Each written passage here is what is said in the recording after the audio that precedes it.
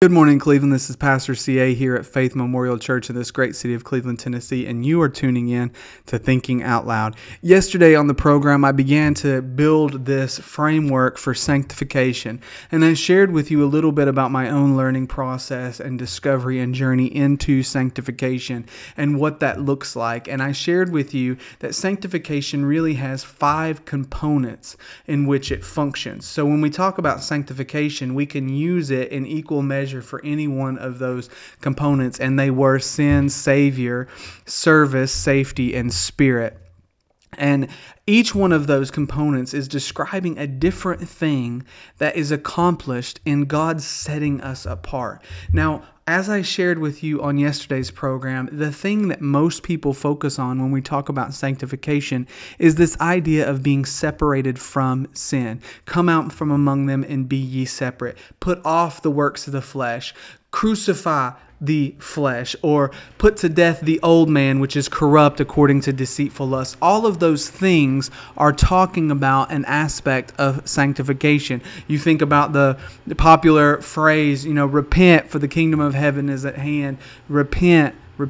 That idea of repentance is one aspect to this thought process of putting away sin or being separated from sin. Now, I brought up repentance for this specific purpose, and that's because a lot of people, when they think about repentance, they don't really understand the fullness of what repentance entails. Now, if you have heard the word repent at any portion in time, you probably have put it into one of these 3 categories, which are the 3 main or most popular teachings on repentance.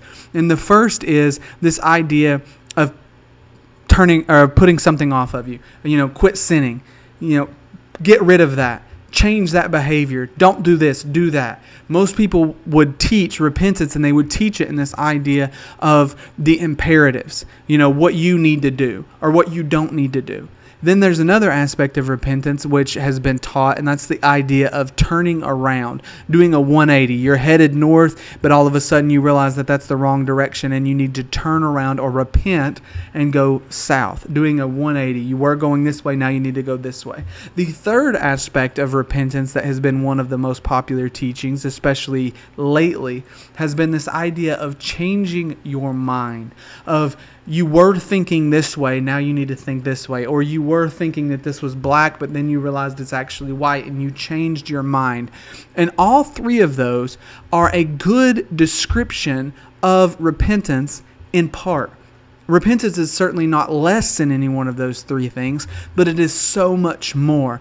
See, the idea of repentance, the word metanoia, the idea that word carries with it, it's what we call a pregnant word or a filled word. It is full of so much meaning. And it doesn't just mean to put something off or to do something or not do something. It doesn't just mean to turn around. And it doesn't just mean to change your mind. It actually means a paradigm shift in your thinking. It carries this connotation of you were thinking this was black and you realized it's white. But that's just changing your mind. It's actually bringing you to a place to where you realize it's not black or white. It's gold or blue or yellow or green. It's jumping out of one paradigm or sphere of thinking into a completely different way of thinking. It's like the idea of a birthing process mentally. You think about the cartoons where the light bulb suddenly goes off and they have that epiphany moment, that moment where their thoughts and their eyes have been completely open. That's rivals or kind of follows that same train of thought as Paul addresses in Ephesians when he tells them, he says that the eyes of your understanding being enlightened, that you may know what is the hope of the glory of the inheritance in the saints, and what is the exceeding greatness of God's power that works towards us that believe, according to the working of His mighty power, which He wrought in Christ when He raised Him from the dead and set Him at His own right hand in heavenly places. That idea of a paradigm shift, an epiphany moment, an illumination.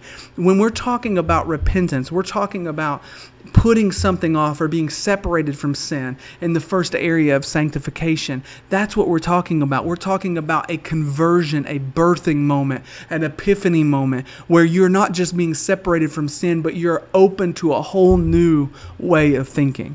This has been Thinking Out Loud with Pastor CA. God bless and have a great day.